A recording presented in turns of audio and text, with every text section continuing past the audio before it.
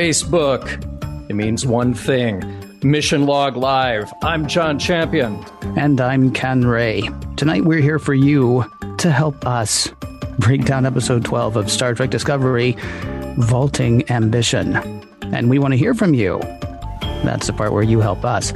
Join us right now by clicking on the Zoom meeting link from your PC or Mac. That link is right there above and below this video.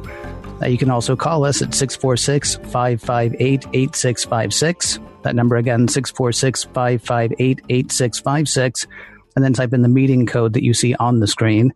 You can also use the one tap from your smartphone and be connected that way. And remember, those numbers do change from week to week. So set it and forget it, and then unset it and then really forget it, because those numbers will never mean anything to you again, at least not in that order. Let's jump straight to the poll, shall we, John? Because boy, these polls are getting tricky. They're getting hairy. They're getting weird, I think. Last week, we asked the question, have we seen the last of Ash Tyler? Because it certainly looked like Voq had won last week. And the answer last week, have we seen the last of Ash Tyler? 7% of people said yes. 93% of people said no, which is interesting, because it sure looked like we had, but nobody seemed to think so. So that was last week's poll, and thanks everybody who participated. Traditionally, we come up with another poll question each week, and I'm wondering, John, if we did that this time. We did indeed, Ken. So this week, the poll question to you, our audience, how do you like your Kelpian? Do you like your Kelpian standing heroically on the bridge, talking to the captain, offering up important information about the mission, about science-y stuff? Or do you like your Kelpian sautéed, served with rice? Maybe if you're lucky, you get the threat ganglia. Oh, John, that's how could you go with the question that I actually put out there? I can tell you exactly how I went with that. I asked you, what should we do? And you said, how about this? I said, how about this? And then I said, I was kidding. And you said, Rod loves it. Yeah. That is God's honest truth. I don't know, actually, if you were talking about he loves the question, or he just loves a good Kelpian. By the way, hats off to our man, Brandon, running things behind the scenes. He had a joke before the show. There's nothing he likes more than Sarushi. Oh, yeah. Went there. Good. Went right there. Yeah. So that poll question, how do you like your Kelpian, is up for the remainder of the show and the next few days. And I can't wait, by the way, for added fun, throw in your own recipes if you want to. Yeah. So right now we're at 81% of our listeners saying on the bridge, 19% saying sautéed over rice. That 19%, you're a bunch of sick puppies. I'm going to meet you. I want to. Okay. So right now, folks, you are either watching or listening to Mission Log Live. Well done. Don't forget, each week you can find our video in a couple of places, right here on Facebook at facebook.com/missionlogpod, or on YouTube at youtube.com/Roddenberryprod. I hear that Roddenberry really makes the best prods out of anybody. If you prefer something downloadable, something audio only, say, well, we have you covered there too. Very soon after this live video show is done, we will upload the audio-only version into its very own podcast feed. And you can find it and subscribe to it wherever you get podcasts, like, you got your iTunes and you got your various other podcatchers. Just search for Mission Log Live. You can also go to podcast.roddenberry.com, where you can find this show, the regular Mission Log, plus Women at Warp and Priority One, and more. In fact, we'll hear about one more coming soon tonight. So also, if you're watching us right now live on Facebook, please hit like, please hit share, help us get the word out. Now, John said that we're actually going to be hearing about another podcast coming up in a bit. We should let people know that we have a guest. Dr. Trek, Larry Nemeczek, is going to be joining us. It is a show just chock full of stuff. We got a guest, we got a recap coming up, but right before we get to all of that, I want to remind you about the shop that we have set up. It is tpublic.com/users/missionlog. Just rolls off the tongue, doesn't it? Carl Huber is cranking out just a ton of stuff on our shop. In fact, I think the video that we have doesn't actually show the most recent thing. And believe it or not, Carl is actually, I believe, tonight.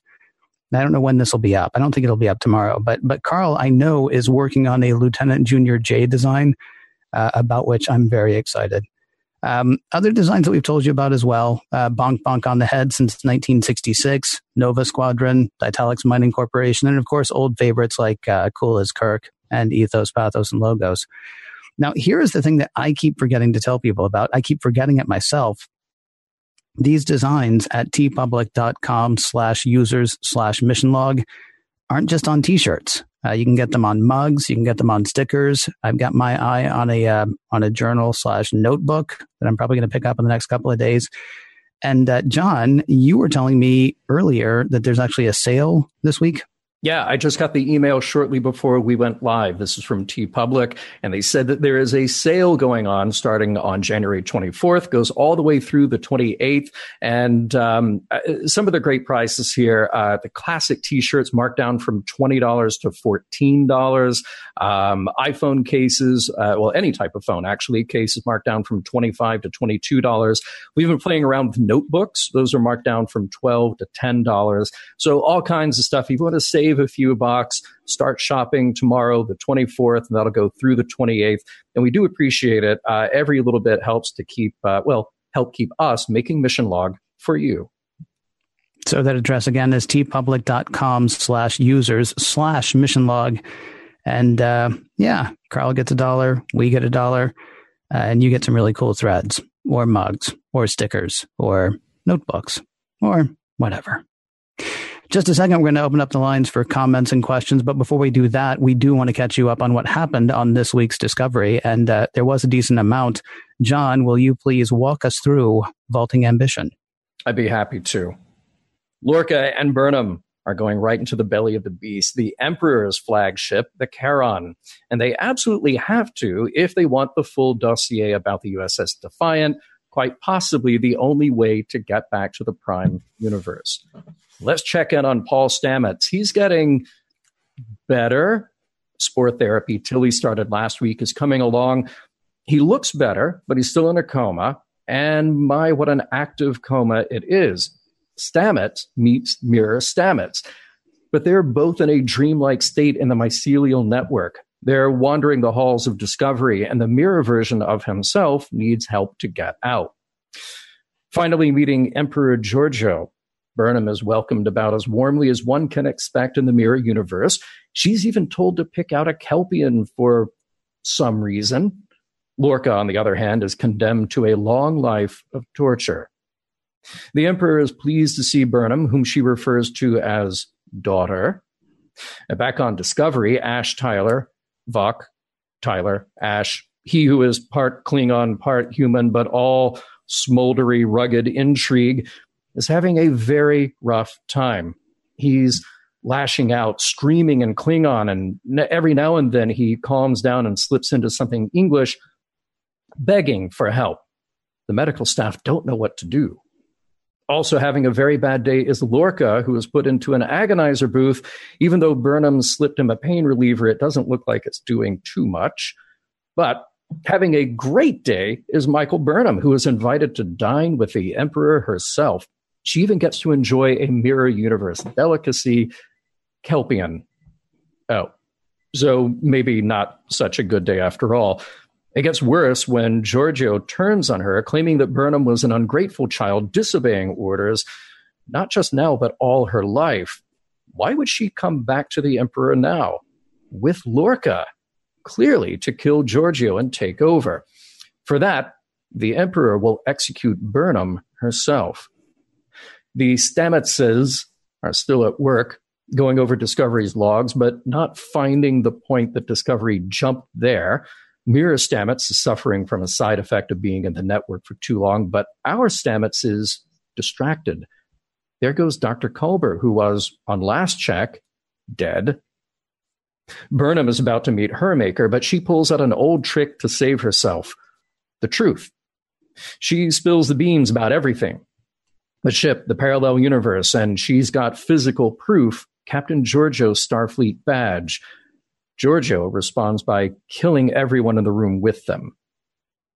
With Tyler still not himself, Saru appeals to L'Rell. Surely she can do something, anything.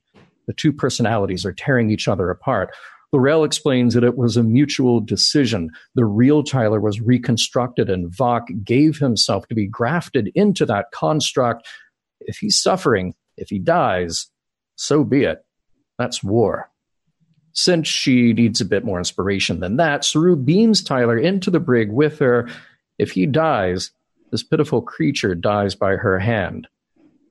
Burnham appeals to Emperor Giorgio. Please just share the information about the Defiant and her crew will get out of there. Giorgio has a question of her own. How did they even get here in the first place? Oh, that. It was the spore drive. Okay. And share how that works, and you get to live. Deal? Deal. Back on Discovery, there must have been a breakthrough with L'Rell because there she is in sickbay doing a bit of laying on of hands to poor Tyler Vok. He's shifting from Klingon to English, and a few moments later, L'Rell lets out a cry. Are we to infer that in the old Klingon tradition of the death cry that Vok is no more? Coma Stamets found Culber, and he confirms what he thought happened.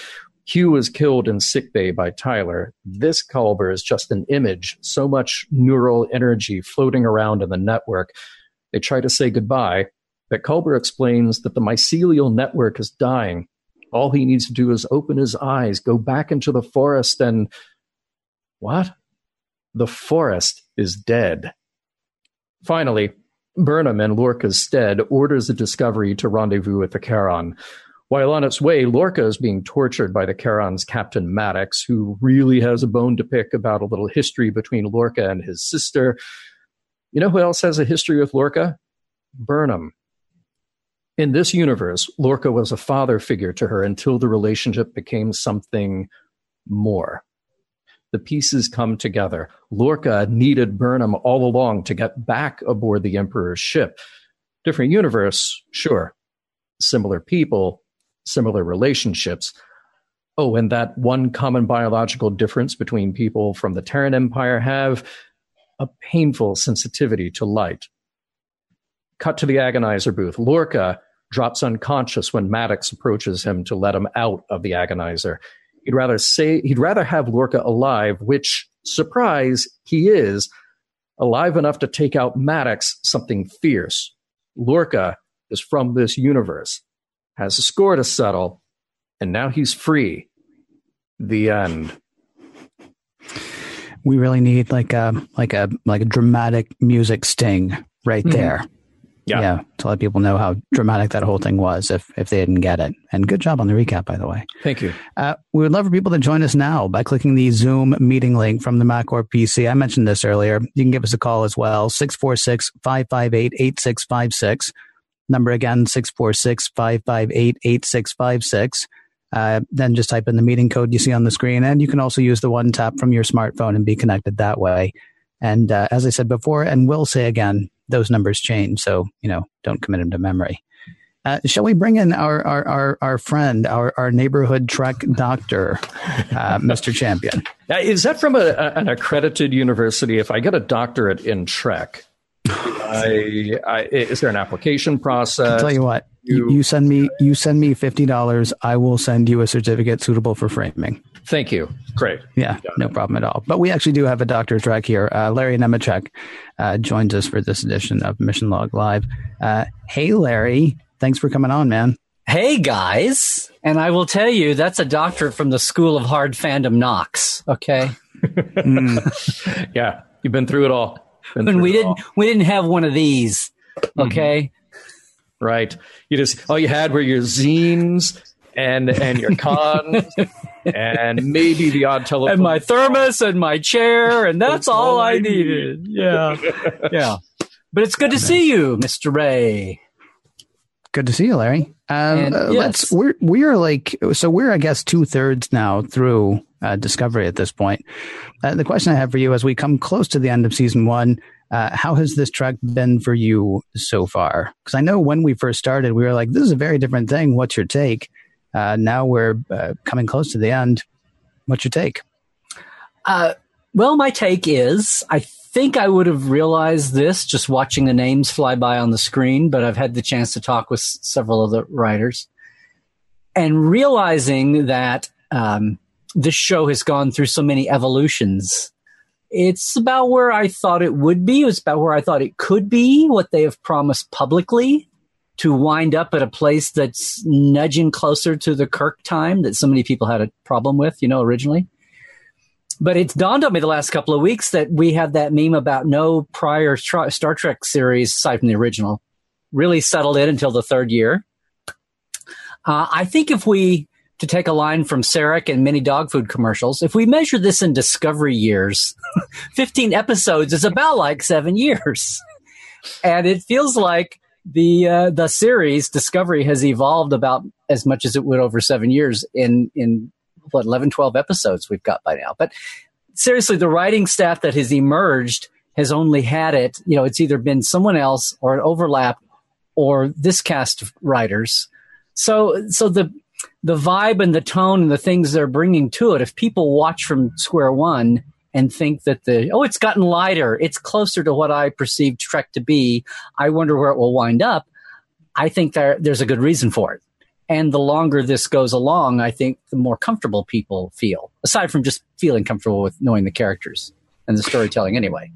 Can I say what's interesting to me, though? Well, yeah. What's interesting to me is you're talking about this as a series that has evolved, and maybe it's done, what it takes a Star Trek series 7 years to do in the course of 10 or 11 episodes. At the same time, it feels like you could take out Madness to Make the Sanest Man Go Mad, or whatever it was, the Harry Mudd episode, the second Harry Mudd episode. Mm-hmm. And then you could take out the one where Saru was on the planet with the giant, organic radio tower. Yes. Otherwise, you pretty much got one long movie divided up into 10 or 11 things. It's interesting to me to hear you refer to this as a series that has evolved, because you take out those 2 episodes and pretty much what you've got is one long story. Well, I think the tone of the cinematography and the frame, watching the pilot, the prologue, which was set up to be different in tone than what came later. But even then, the next 3 or 4 episodes, I think perceptible things, but I think the lighting, the framing, I don't want to say the pacing. I even wanted the not that I've just, studied this yet in huge detail, but just my gut feeling of just 1 or 2 rewatches of every episode is that this is slowly coming to what the current crop of writers want to be. Not that that's radically different, but that there is a shift in tone and that it's gone through like about 3 phases. I'm not in love with that. I'm not decrying that. I'm just saying that as a fact. But that I like the show the more and more when I'm more in a comfort zone of it being Trek and Prime Trek and all the things that keep a lot of fans up at night. I'm more, aside from everyone's, so many, Trek boys and Trek fanboys and fangirls on this staff and their assurances, I feel like I'm seeing it on the screen coming through. Does that make sense? But yeah, there are still, I have quibbles with all kinds of things and quibbles and tribbles. And I was really hanging in for the tribble to be the big denouement again there with Voq, and the fact that it's already over and done with. Oh, well, but that's where I am. Let me ask you about that then. So, you've echoed what I've seen a lot of people comment online, which is an episode will come out week after week after week, and then inevitably somebody will say, no, that was the most Star Trek-like of this series. And then a week will go by, and then somebody else will say, no, that was the most Star Trek-like of this series. I have my moments that I think were very Star Trek-like. And certainly just by being in the Mirror universe, that is a very specific construct from the original series, used a few more times down the road in other series. I have mixed feelings about the Mirror universe. We might talk about that later in this episode. Who knows? But what are those things that you kind of mentioned that you say, oh, okay, those are the points where you recognize, go, yeah, that's Star Trek. That's what's getting me closer. You started out at the beginning here saying you're getting closer to what you feel like is Kirk's era. You're getting closer to what feels like some unity in that universe. Well, when the series started, I mean, the easy 2 things to point to were touchscreen consoles and holo viewers, right? And when the series started, I was kidding around about someone in this series is going to figure out that touchscreen consoles cause cancer. And so they're going to be gone in a year or two. Yeah. But no, I'm talking about things I don't usually talk about. But the tone, the characters, so many dark people, so many twisted people, so many broken people. My good friend Dave Rossi said that he enjoyed a Star Trek where everyone wasn't broken, but that if that was the storytelling meme of today of the current landscape of media, then maybe Star Trek is out of place. But he thought that more people wanted to see heroic characters. And remember at the beginning, everybody was convinced this was going to be Section 31. The fact that it's been just as well Mirror, Section 31, whatever. So many of these, we saw Landry in the trailer for this episode. Mm-hmm. For a second. So maybe Prime Landry is out there. Was that the Mirror Landry coming in? So those kinds of things are making me feel better. But it was good to see Andorians and Tellarites in fairly recognizable form. Just, I don't know. I'm just a sucker for little things. Moments. The bit on the planet, on Pavu, that had a lot of Trek feeling to it. And originally, it was just going to be a simple landing party with ulterior motives. But that and the fact that these people are caught between every time someone picks up her comm badge and looks at the back of it, there's some emotion going on. It's either Michael's or it's the Empress's, or it's a feeling of power and just some of the power coming out of the symbolism of a little Delta shield as Starfleet. Is getting back to things that I think at the beginning people were like, oh, is this just gone totally off the rails? How 2017 does this have to be? Is it just a completely, divergence of choice that we either have to tell traditional Star Trek or exist in a profitable media series in 2017, 2018? And the longer this has gone on, I'm not trying to be so hyperbolic here, but the longer we've gone on, I see that coming. And now with the Mirror universe as a gimmick, as a MacGuffin, they could hop out of this and come back and be running around in bright red and yellow and blue. I doubt it. But if they are, they'll at least have, shot it and lit it so darkly that we won't tell that big a difference. But it's interesting. But it's there. That's hanging out there now. So now I'm intrigued. And I also feel like with this episode, so many things people were predicting that I actually had surprises in this episode that made me go, and they're playing back on their own, a ganglia delicacy and Kelpians. Well, the Kelpians are of this series, and that's come full circle now. So that was like, and it's Mirror, yes, but that was a moment that I went, oh, that was creepy, but it was very organic to the show. Finally, something I didn't see coming. And people were predicting Mirror Lorca, but the fact that he was needing Burnham to get him back there, but the fact that he and Burnham were an item, and the fact that some of these counterparts are running around. Oh, and the line from a couple of weeks ago when they first jumped, and someone actually said, as they did in Mirror Mirror, but if we're here, that means this ship is there. And that was intriguing in an old school Star Trek way. So that's there. I didn't know they would stay the whole second chapter in the Mirror. I thought maybe a show or two, but apparently that's where we are, and we'll see. We'll see. You mentioned a moment ago that this is not the kind of thing that you normally talk about, or these aren't the kind of things you normally talk about. I want to move us to something that you do normally talk about a lot, about Trek history, a lot about stuff that's come in the past. You and our man, Mr. Champion, have actually started a new show this week, and it actually launched today. So it's wonderful that we're able to get you on today to mention it. Tell everybody what the Trek Files is about. Well, am I allowed to do this on your show?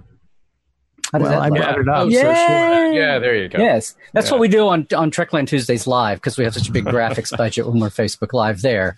But no, it's very interesting, because this was an idea of Rod that he came up with. Then John took it and ran, and they came to me and said, would you host this show? Because it's a wonderful opportunity. I was very appreciative to do it, of Rod opening up his dad's papers, many of which have not yet gone to UCLA or some archive. And when we say papers, sometimes we think of like tall stacks of dusty, oh my God, this is thick. And fortunately, some of what we're going to be talking about are. But what I love are the short little pieces. We have letters to fans, from fans. We have celebrity letters to and from Gene. And then, yes, script memos and pitches and ideas and just a whole gamut of things. Not just the 60s, but the 70s, the murky, fascinating 70s, and the 80s, guru time, and leading into next gen. And just a whole variety of things. And it's been a lot of fun to put this together. And, John had the format, basically, and then I put my 2 cents in. And then I helped bring in our guests that we have. So the fun thing to me is that it's only 15 minutes of me, which I know a lot of the world can't believe, but we're going to prove that to be true. I gave you a Christopher Pike Medal of Valor today, John. Someone did, I think, Christine didn't believe it. And I said, no. She said he deserves a medal. And I said, okay, we'll give him the Pike Medal of Valor for keeping me to 15 minutes. Nice. But, when you're focused on something and trying to get the essence out and that's your ticking clock, it's a lot of fun. And we have some things that are so small, they're adorable. And then we have some things that are going to blow you away. I think we'll have a couple of documents at least that are going to make Trek history, pop culture history. When I want them to have their own press release the week we do those. Agree with you there. So if people want to find it, they can go to facebook.com/The Trek Files. Of course, you can find the podcast anywhere that you would download a podcast. But if you go to the Facebook page, that's where we will post the show and the documents concurrently, so you can kind of follow along at home. And we really encourage you to do that. It's a lot of fun to see the actual pages in front of you, and then be able to hear. Larry, you lend a lot of historical context to what's going on, and are able to connect the dots. So love hearing that when we talk. And there are a couple of pieces, including our pilot episode, where it's not the rarest of documents, but we get to look at it in 2017 terms, and that's been the most fun. The fun aspect that I'm realizing, even as I've been talking about it this week, trying to promote the show, that some of these things we've had in our collective consciousness as fans for a long time, but getting them out and kind of re-airing your own thoughts about things and looking at them in a modern light and looking at them in light of Discovery. And my God, finding one that speaks to a verbatim line in the pilot of Discovery was a lot of fun too. So that's all coming down the path. Can we give a shout out to Eaglemoss as our initial sponsor on the show? Well, I just did. All right. And our guests so far, you've graced our airwaves there for a little bit, and Dave Rossi, I think I mentioned earlier, and the legendary icon of early Star Trek and all Star Trek, Dorothy Fontana, is a guest on several episodes. So I'm looking forward to seeing everybody's reaction and being able to have the documents right there on the page with us as we go through. A lot of good stuff coming up. Yes. Thank you so much, Larry, for joining us tonight. It has been a pleasure, as always. It is good. And John? Yes? I wanted to tell you all, can you see this? We're having a launch party over at Trekland for Fek Files. Everybody come over, subscribe, come over to LarryNemecek.com, click on my newsletter, and I have 8 minutes of my talk with Robert Butler, the director of The Cage, to send out automatically to whoever comes over. And so I thought, I said I didn't have cigars, I didn't have cake. So I thought we'd celebrate some way over in Trekland too. So anyway, speak for yourself. Cool. I'm going to go get cake after the show. Well, I can get some harder stuff than cake. Okay, nice. Watch out for the, the green mint frosting. Anyway, thanks for having me on. Thank you. Yes, we're all going to keep our eye on that mirror, huh? Okay. The address again is missionlog.com/The Trek Files to get the documents. Any place that you go to download podcasts, just search for The Trek Files, and there it will be. Larry, thanks again for joining us tonight. Thanks, guys. Trek well. Thank you so much. So we've got a caller lined up, but we also have some business to do. We're going to ask Rob to hold on for just another moment or two if we can. I see Rob being very patient right now. Yeah, so he gave the thumbs up, though. So yeah, there we go. Oh, he's doing a little dance. He's doing a little on-hold dance as well. That's very nice of him. It's funny that Larry gave a shout-out to Eaglemoss, because we were about to do that, too. And the official Star Trek Discovery Starships collection. Of course, Discovery, heck, that's the whole reason that we're here. So we know you know what we're talking about. If you've seen some of those ships on the screen and thought, how could I get those ships into my life? Well, you don't have to jump universes or even live another 250 years to make that happen. You can actually just to go check out the ships available on the Eaglemoss site. Yeah, so you've heard us talk about the Shenzhou and the Discovery, but a lot more ships are coming to join the fleet. You have 7 Federation ships on the way, including the USS Kerala and the Jaeger and the Europa, as well as 5 Klingon vessels, including the reimagined Klingon Bird of Prey. And Ken, you make me do this every week, the Kaw class destroyer. Well, actually, on this week's mission log, we changed what you had to say, but it seemed to go worse. And it was even worse. Yeah, thank you. Thank you. Might be a better thing to go back to. Yeah. So people are seeing it on the screen right now. For people who are listening, go to eaglemoss.com/discovery starships. You go there, what you're going to see are renderings that serve as the basis for the diecast models themselves, reproduced as always under the expert supervision of Ben Robinson. Officially authorized by CBS, of course, about 8 to 10 inches long, hand-painted, rich in detail. They come with those magazines that you and I are so crazy about. And they come with those stands that you are so crazy about. Ooh, yeah, I am crazy about those stands. Thank you. Yeah. So, I'm also a fan. I mean, don't misunderstand. I like the stands too, but you're a stand fan. You got a thing for the stands. I know. Do. So subscribers will get their very first ship, the USS Shenzhou NCC 1227, for only $9.95 with free shipping. Additional models, including the iconic USS Discovery NCC 1031, will then ship monthly for the special subscribers price of only $44.95 each. That's 20% off the standard retail price, also with free shipping. Now, if you don't want every ship in the fleet, but you want to pick and choose, you can do that. For that, you go to shop.eaglemoss.com or check your local comic shop. You're going to pay about $10 more if you do that, but saving money is not the only reason to subscribe. Subscribers get free gifts worth over $100 during their subscription as well. And of course, should you change your mind, you can cancel your subscription at any time. So to subscribe, you'll go to eaglemoss.com/discovery starships. To buy individually, you'll go to shop.eaglemoss.com. And a huge thanks to Eagle Moss for sponsoring this week's show.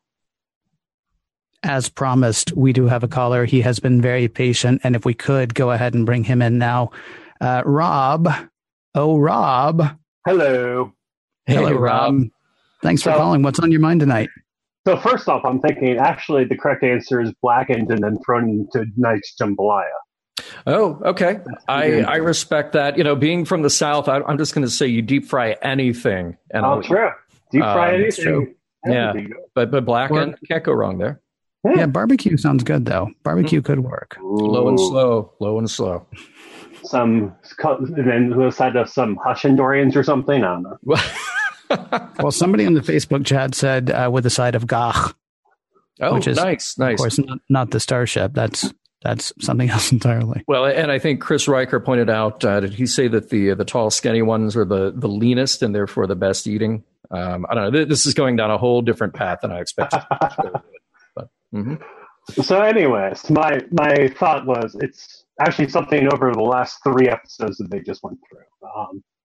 Have you heard of the trope called bury your gays? No, yes. Please explain it. I haven't. Please explain it. Okay. So the concept is that within the universe that the show takes place in, gay people are treated fine, as in this show we have it, and in many other series we have it. But their lives are terrible. Horrible things always happen to them. So we have this show that comes up, and they say, "Hey, we're gonna do this big thing where we have our first openly gay character, and then we're gonna bring in the husband, and it's gonna be this great thing. It's gonna show how open we are, and everyone treats them fine within the show. And within 10 episodes, they murder him.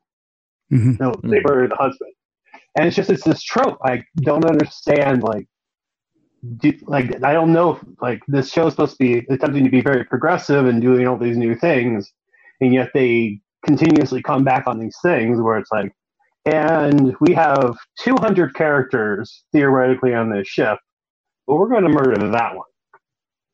Well, and I know that I want to say it was the people at Women at Warp as well were talking about along a similar line, not the exact same thing, but one of the things we were all very excited about initially is what a diverse crew this was, how prevalent women were, how prevalent people of color were. And then we killed Landry in the second episode. We killed Philippa Georgiou. I'm sorry, killed Landry in the third episode, killed Philippa in the second episode. And with Culber, we're killing a person of color and we're also killing a gay character. So, I mean, I don't want to justify it, but I'm trying to figure out like why that would be the case. I mean, could part of it, and this is not justification because it's not, it's lazy to kill the characters that people fall in love with anyway. But we really love Culber. We love him because he is a caretaker. He is in love with Stamets. We got a lot of attention on their relationship. I think a lot of the reason we got a lot of the attention on the relationship is because it was going to be the first openly gay relationship on Star Trek, right? Mm-hmm. But then we've also got the problem of, well, okay, so now we've got people invested. How do we take the rug out from under them? Oh, let's kill a much loved character. Yeah. Well, we spent all this time making him a loved character. I mean, it's sad that he's expendable. Although I read a fantastic thing on Twitter a few years ago that was not about Bury Your Gays. It was about how every movie you go to now, at least 10,000 people are going to die. And we've gotten to a point now where characters, and I know it's fiction, but where characters are disposable. We're supposed to care because, say again? Game of Thrones. Game of Thrones, sort of, but even worse than that. I'm thinking about things like San Andreas. I'm thinking about things like Armageddon. I'm thinking about things like, as far back as Deep Impact. I mean, every time that something's going to happen, what was that one Geostorm or something, which I didn't see? But I mean, the trailer was 2.5 minutes of cities falling to dust. And we're supposed to care about the 5 people who, live. It's even worse when you have a hero who just, randomly goes and kills people because he's got somebody else that he's got to save. Superman. Say again? Superman. He just destroyed half of Metropolis. Yep, Superman is a fantastic and weird example at the same time because you would think that wouldn't be Superman's bag, and yet there it was. Yeah. I mean, none of that is to take away from Bury Your Gays, though, because you're right. It is a sad thing. I mean, it's wonderful to see all of these diverse characters turn up. And it's sort of terrible to be like, oh, well, there goes another one. There goes another one. There goes another one. I mean, my other concern is, okay, so they eventually get back to the Prime Universe. Stamets isn't going to stay around. Why would Stamets want to stay on a ship like that? And then we're going to come back and we're going to say, hey, Tyler was not in control of what he did. So we're not going to blame Tyler for doing it because Vought did it. Because now we take, in theory, assuming they don't decide to turn it around again and be all tricky, Vought killed him. Tyler didn't kill him, so we can keep Tyler, but the husband of the murdered character has to now leave. And now we did this big thing of, we're going to have a gay character, and it's like, oh no, that lasted for like 1 season, and then we're done with it. Can I ask one more question? And again, I know it sounds. Well, I'm afraid it sounds like I'm justifying what the writers have done, and I'm not exactly. I'm curious from your standpoint. With the whole wibbly wobbly, I mean, one of the last things that Culber said before Stamets woke up is everything is forever here, or something along those lines. It's never goodbye here. If they come back and he somehow found a way to come back with Culber like still there and still alive and still fine, does that make it okay for you? It softens the blow a little bit because then we're just using a character. The character for drama, but then again, we've also got a dozen characters that we could have used for drama, and we're trying to do this new thing where we have these openly gay characters, and it's like, but I mean, I don't want Culber if they could theoretically bring him back, I don't want them to just like protect him. So yes, you can have the same dramatic things that happen to the other characters, but we're not murdering the other characters. We're murdering that one. And that's just kind of like, really, guys? Really? Because I watch like a lot of the DC TV shows, and they've got about 5 or 6 gay characters that they've used over all the shows. all of them have terrible lives or die. Or they're shown for one episode and then never mentioned again over like 4 years. So it's just, I'm frustrated with that. And then there's strife going on with the other Star Trek-ish show. I don't know if we can mention it. Are you talking about the Orville? Orville, yeah. Yeah, what about it? Well, they're doing this relationship strife thing with them right now, with the two gay characters there. So it's just like, really, Star Trek? You doing this to us? You're doing this to us again. So, hey, thanks for calling. No, I'm sorry to be so down. I apologize. No. I mean, honestly, this is, look, one of the questions that keeps coming up, and we actually have a question coming up later that I think this sort of plays into, like, how Star Trek is this Star Trek? Is the show good is one question. Is the show Star Trek is another. And then the third, more nuanced question is the show good Star Trek? And to answer that question, I think you have to ask the kind of questions that you're asking. And with Star Trek especially, they're more than valid. I mean, this has been the place that people go for that, or the place that we've thought that we go for that. And so, yeah, I welcome the question, and I hope you'll call back in, especially if it turns out that he's back, and then tell me what you think too. But I really actually appreciate your call, and I would love it if you gave us a call back sometime. Absolutely. All right, now, Ian, you have to have a happy question. That's not fair.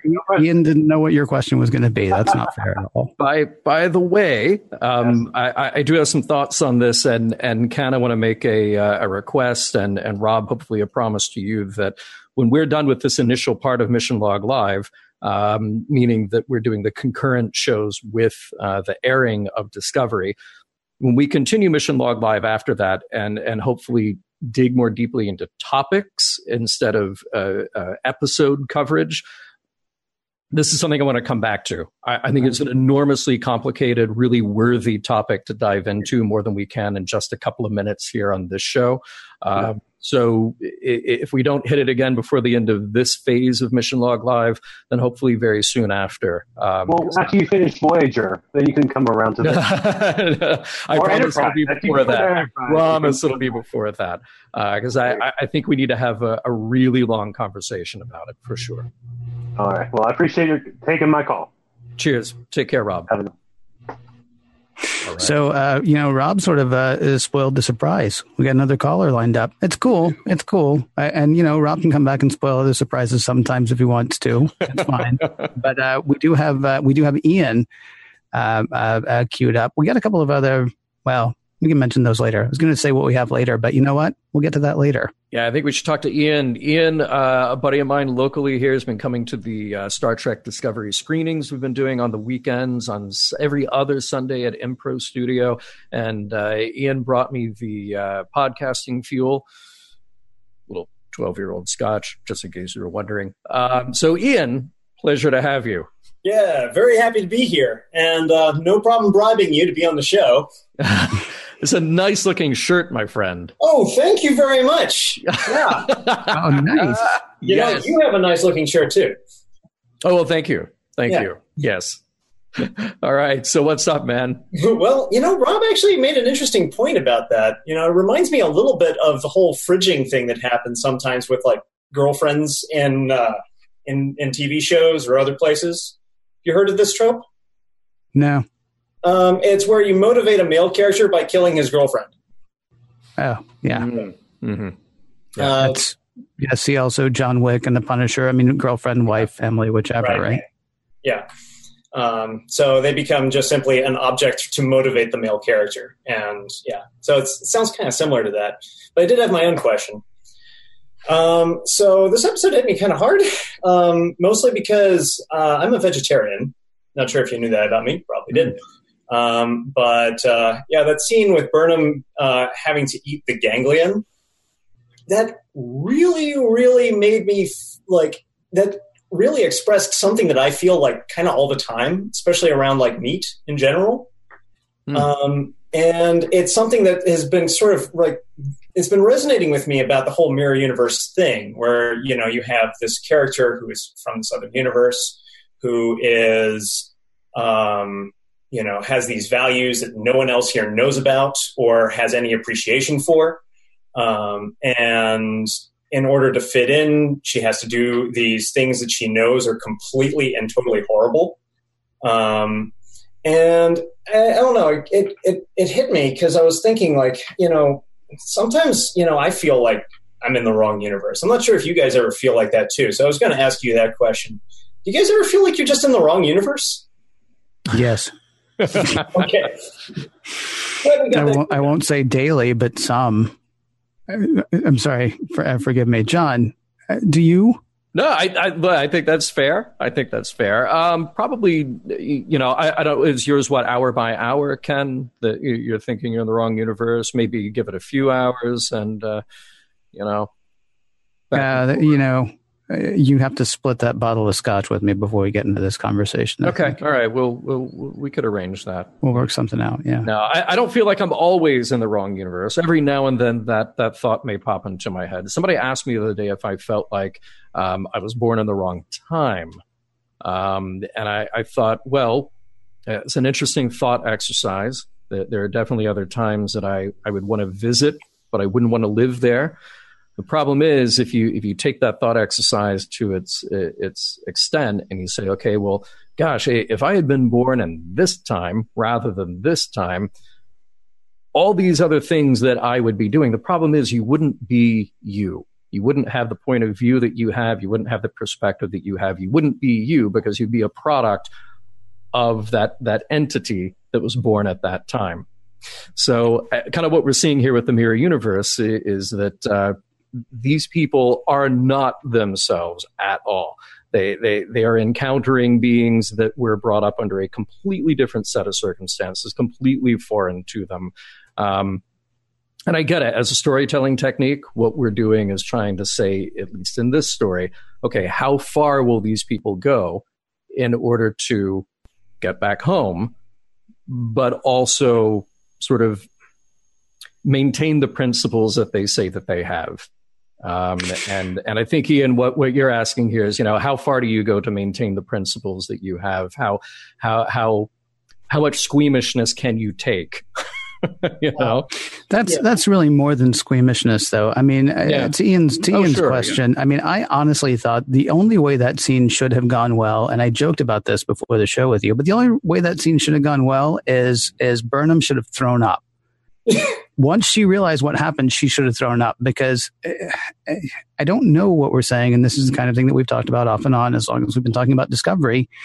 What are we saying about, I know war is supposed to test your mettle, but at this point, how does she go back? How does she go back and talk to Saru at this point, knowing what she's done, knowing that she actually unwittingly sentenced his doppelganger to death, but then ate him? Yeah. And like didn't know for most of the meal. So even that you can give a pass. But at the point where she knows exactly what's happened, what are we saying about our hero? That our hero is somebody who can, eat their best friend to keep their cover. Can I say something about that? Yeah. Sure. Yeah. I really actually liked her acting in it, to be honest. Mm-hmm. I mean, there are plenty of times where, like, being a vegetarian, sometimes somebody will give me some food and then they won't tell me. And then they'll say, like, oh, yeah, that was meat in it. And I was like, what? Why? These are not your friends. These are not your friends. They're definitely not my friends. But the fact is that when that happens, it's horrifying.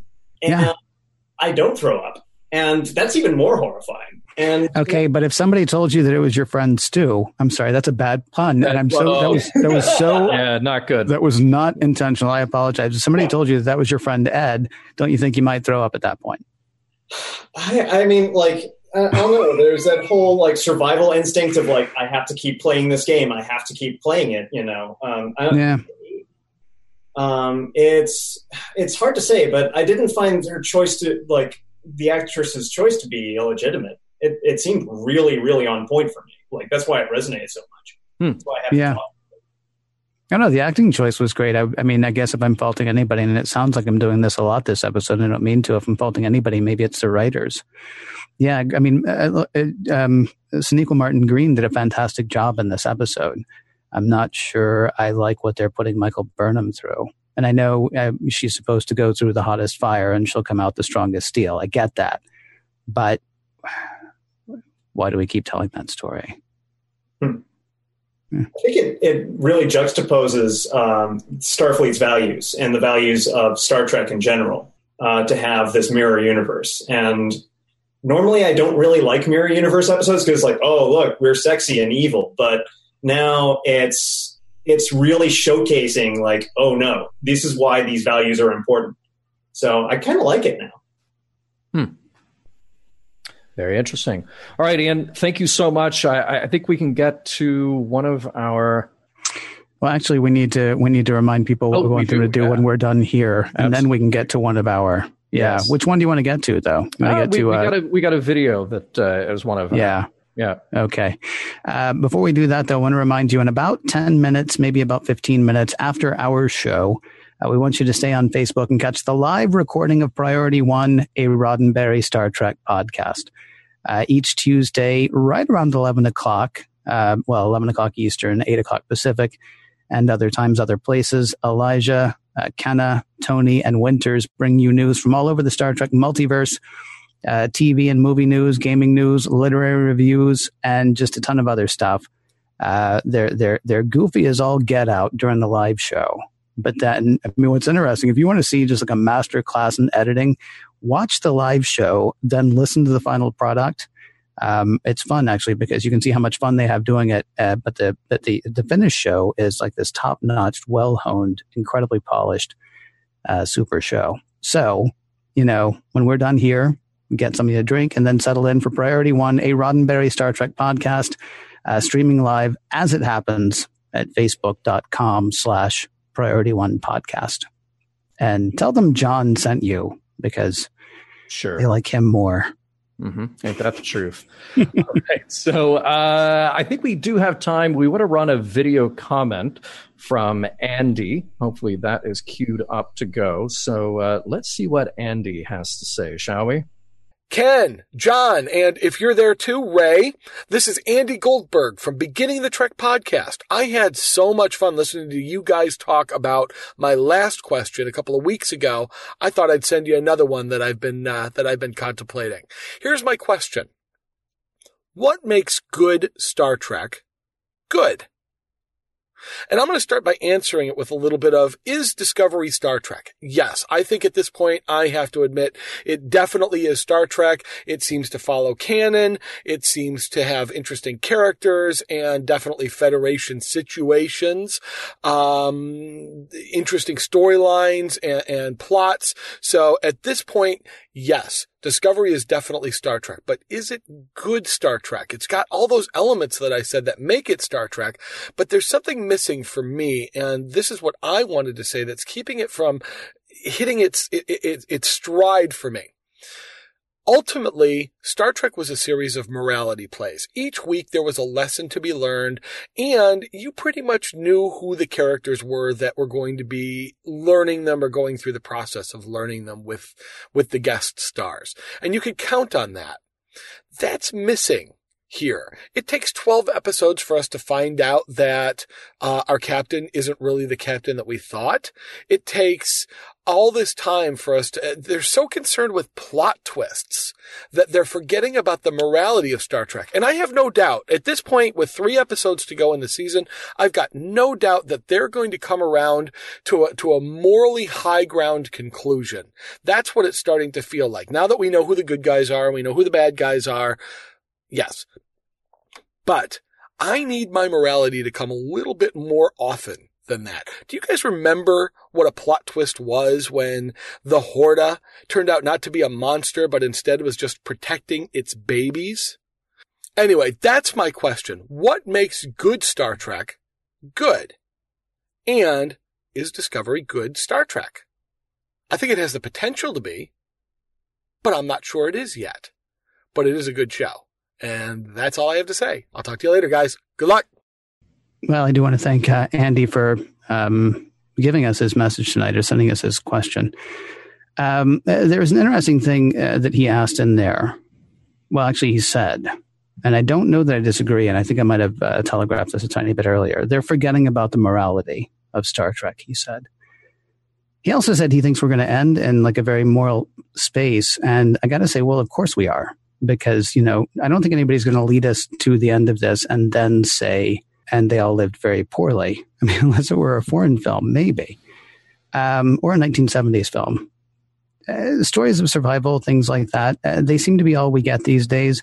And I think to Andy's point, Star Trek used to be stories of flourishing, that still address the dark side of humanity, but they gave us those dark elements by showing them to us in other cultures. Or maybe we had a captain who had gone insane or something like that. It's not like, at least to me, and you can tell me if you feel this way, John. To me, it was not, well, we're the good guys and they're the bad guys. I mean, everybody on screen represents part of humanity. The cool thing is, Star Trek, I mean, our cast, our crew, our captain, they were always the best part of our humanity. And then whatever planet we were around, that might be the worst part of our humanity or the part that we wish we could change. But at least we always had sort of a beacon. We had if you pardon my use of the term, a guiding light that would sort of like, that would lead us forward. And it sounds like Andy is, while he likes the show and while he agrees that it's Star Trek, he's wondering if it's giving us the kind of thing, and this is something we've talked about before. He's wondering if it's the kind of thing that Star Trek has done for us in the past. So I don't disagree with you, and I don't disagree with the premise of Andy's call. And again, I feel like this is another question that we need to put aside into a deep dive, full length episode just to talk about this, because there are so many layers to it. I go back to the conversations that you and I have had about Star Trek VI. Captain Kirk, the hero that we had known in Star Trek up until that point. Yes, I know that Picard was on the air at that time too, but the long haul at that point was Kirk. And what we saw in Kirk in that movie was a guy who was bigoted and who was making all the non-Starfleet responses to what was happening around him. And I was okay with seeing him go through that journey to come out better on the other end, to be able to realize his mistake, put that away, and be the hero at the end of the movie that we wanted. Now, as you pointed out earlier in the call with Larry, what we're getting in Discovery is one Star Trek episode told in 15 parts. And yeah, it's weird, man. And it's different to see this much mayhem, this many plot twists, this much agony spread out over that time. I have every confidence that we are going to see things turn around. We are going to land at the end with that moral meaning or message that you and I get to pick apart. But it's going to take us until the very end to get there. So I don't know what to tell you. None of us are at the end of the story yet. But what they're doing with this is they're telling this story in a way that other modern, long serialized shows are told. Somebody in our chat earlier, and by the way, I apologize, I wasn't able to get to a lot of the chat messages tonight, but they're throwing out things like, Game of Thrones to say that this is what's happening on shows like that, where it's a lot of killing, a lot of moral ambiguity, stuff that just is affecting the way that TV is made now. But I feel like we're going to get there at the end. And unfortunately, we have gotten to the end of tonight's show as well. I do want to let people know, though, that Mission Log Live is produced by Roddenberry Entertainment. Executive producer Rod Roddenberry. Technical production for Mission Log Live by Infinity Networks. Producer Brandon Bradley. Be sure to visit podcast.roddenberry.com for the latest from the Roddenberry Podcast Network, including the Trek Files, piping hot and ready for you for the very first time.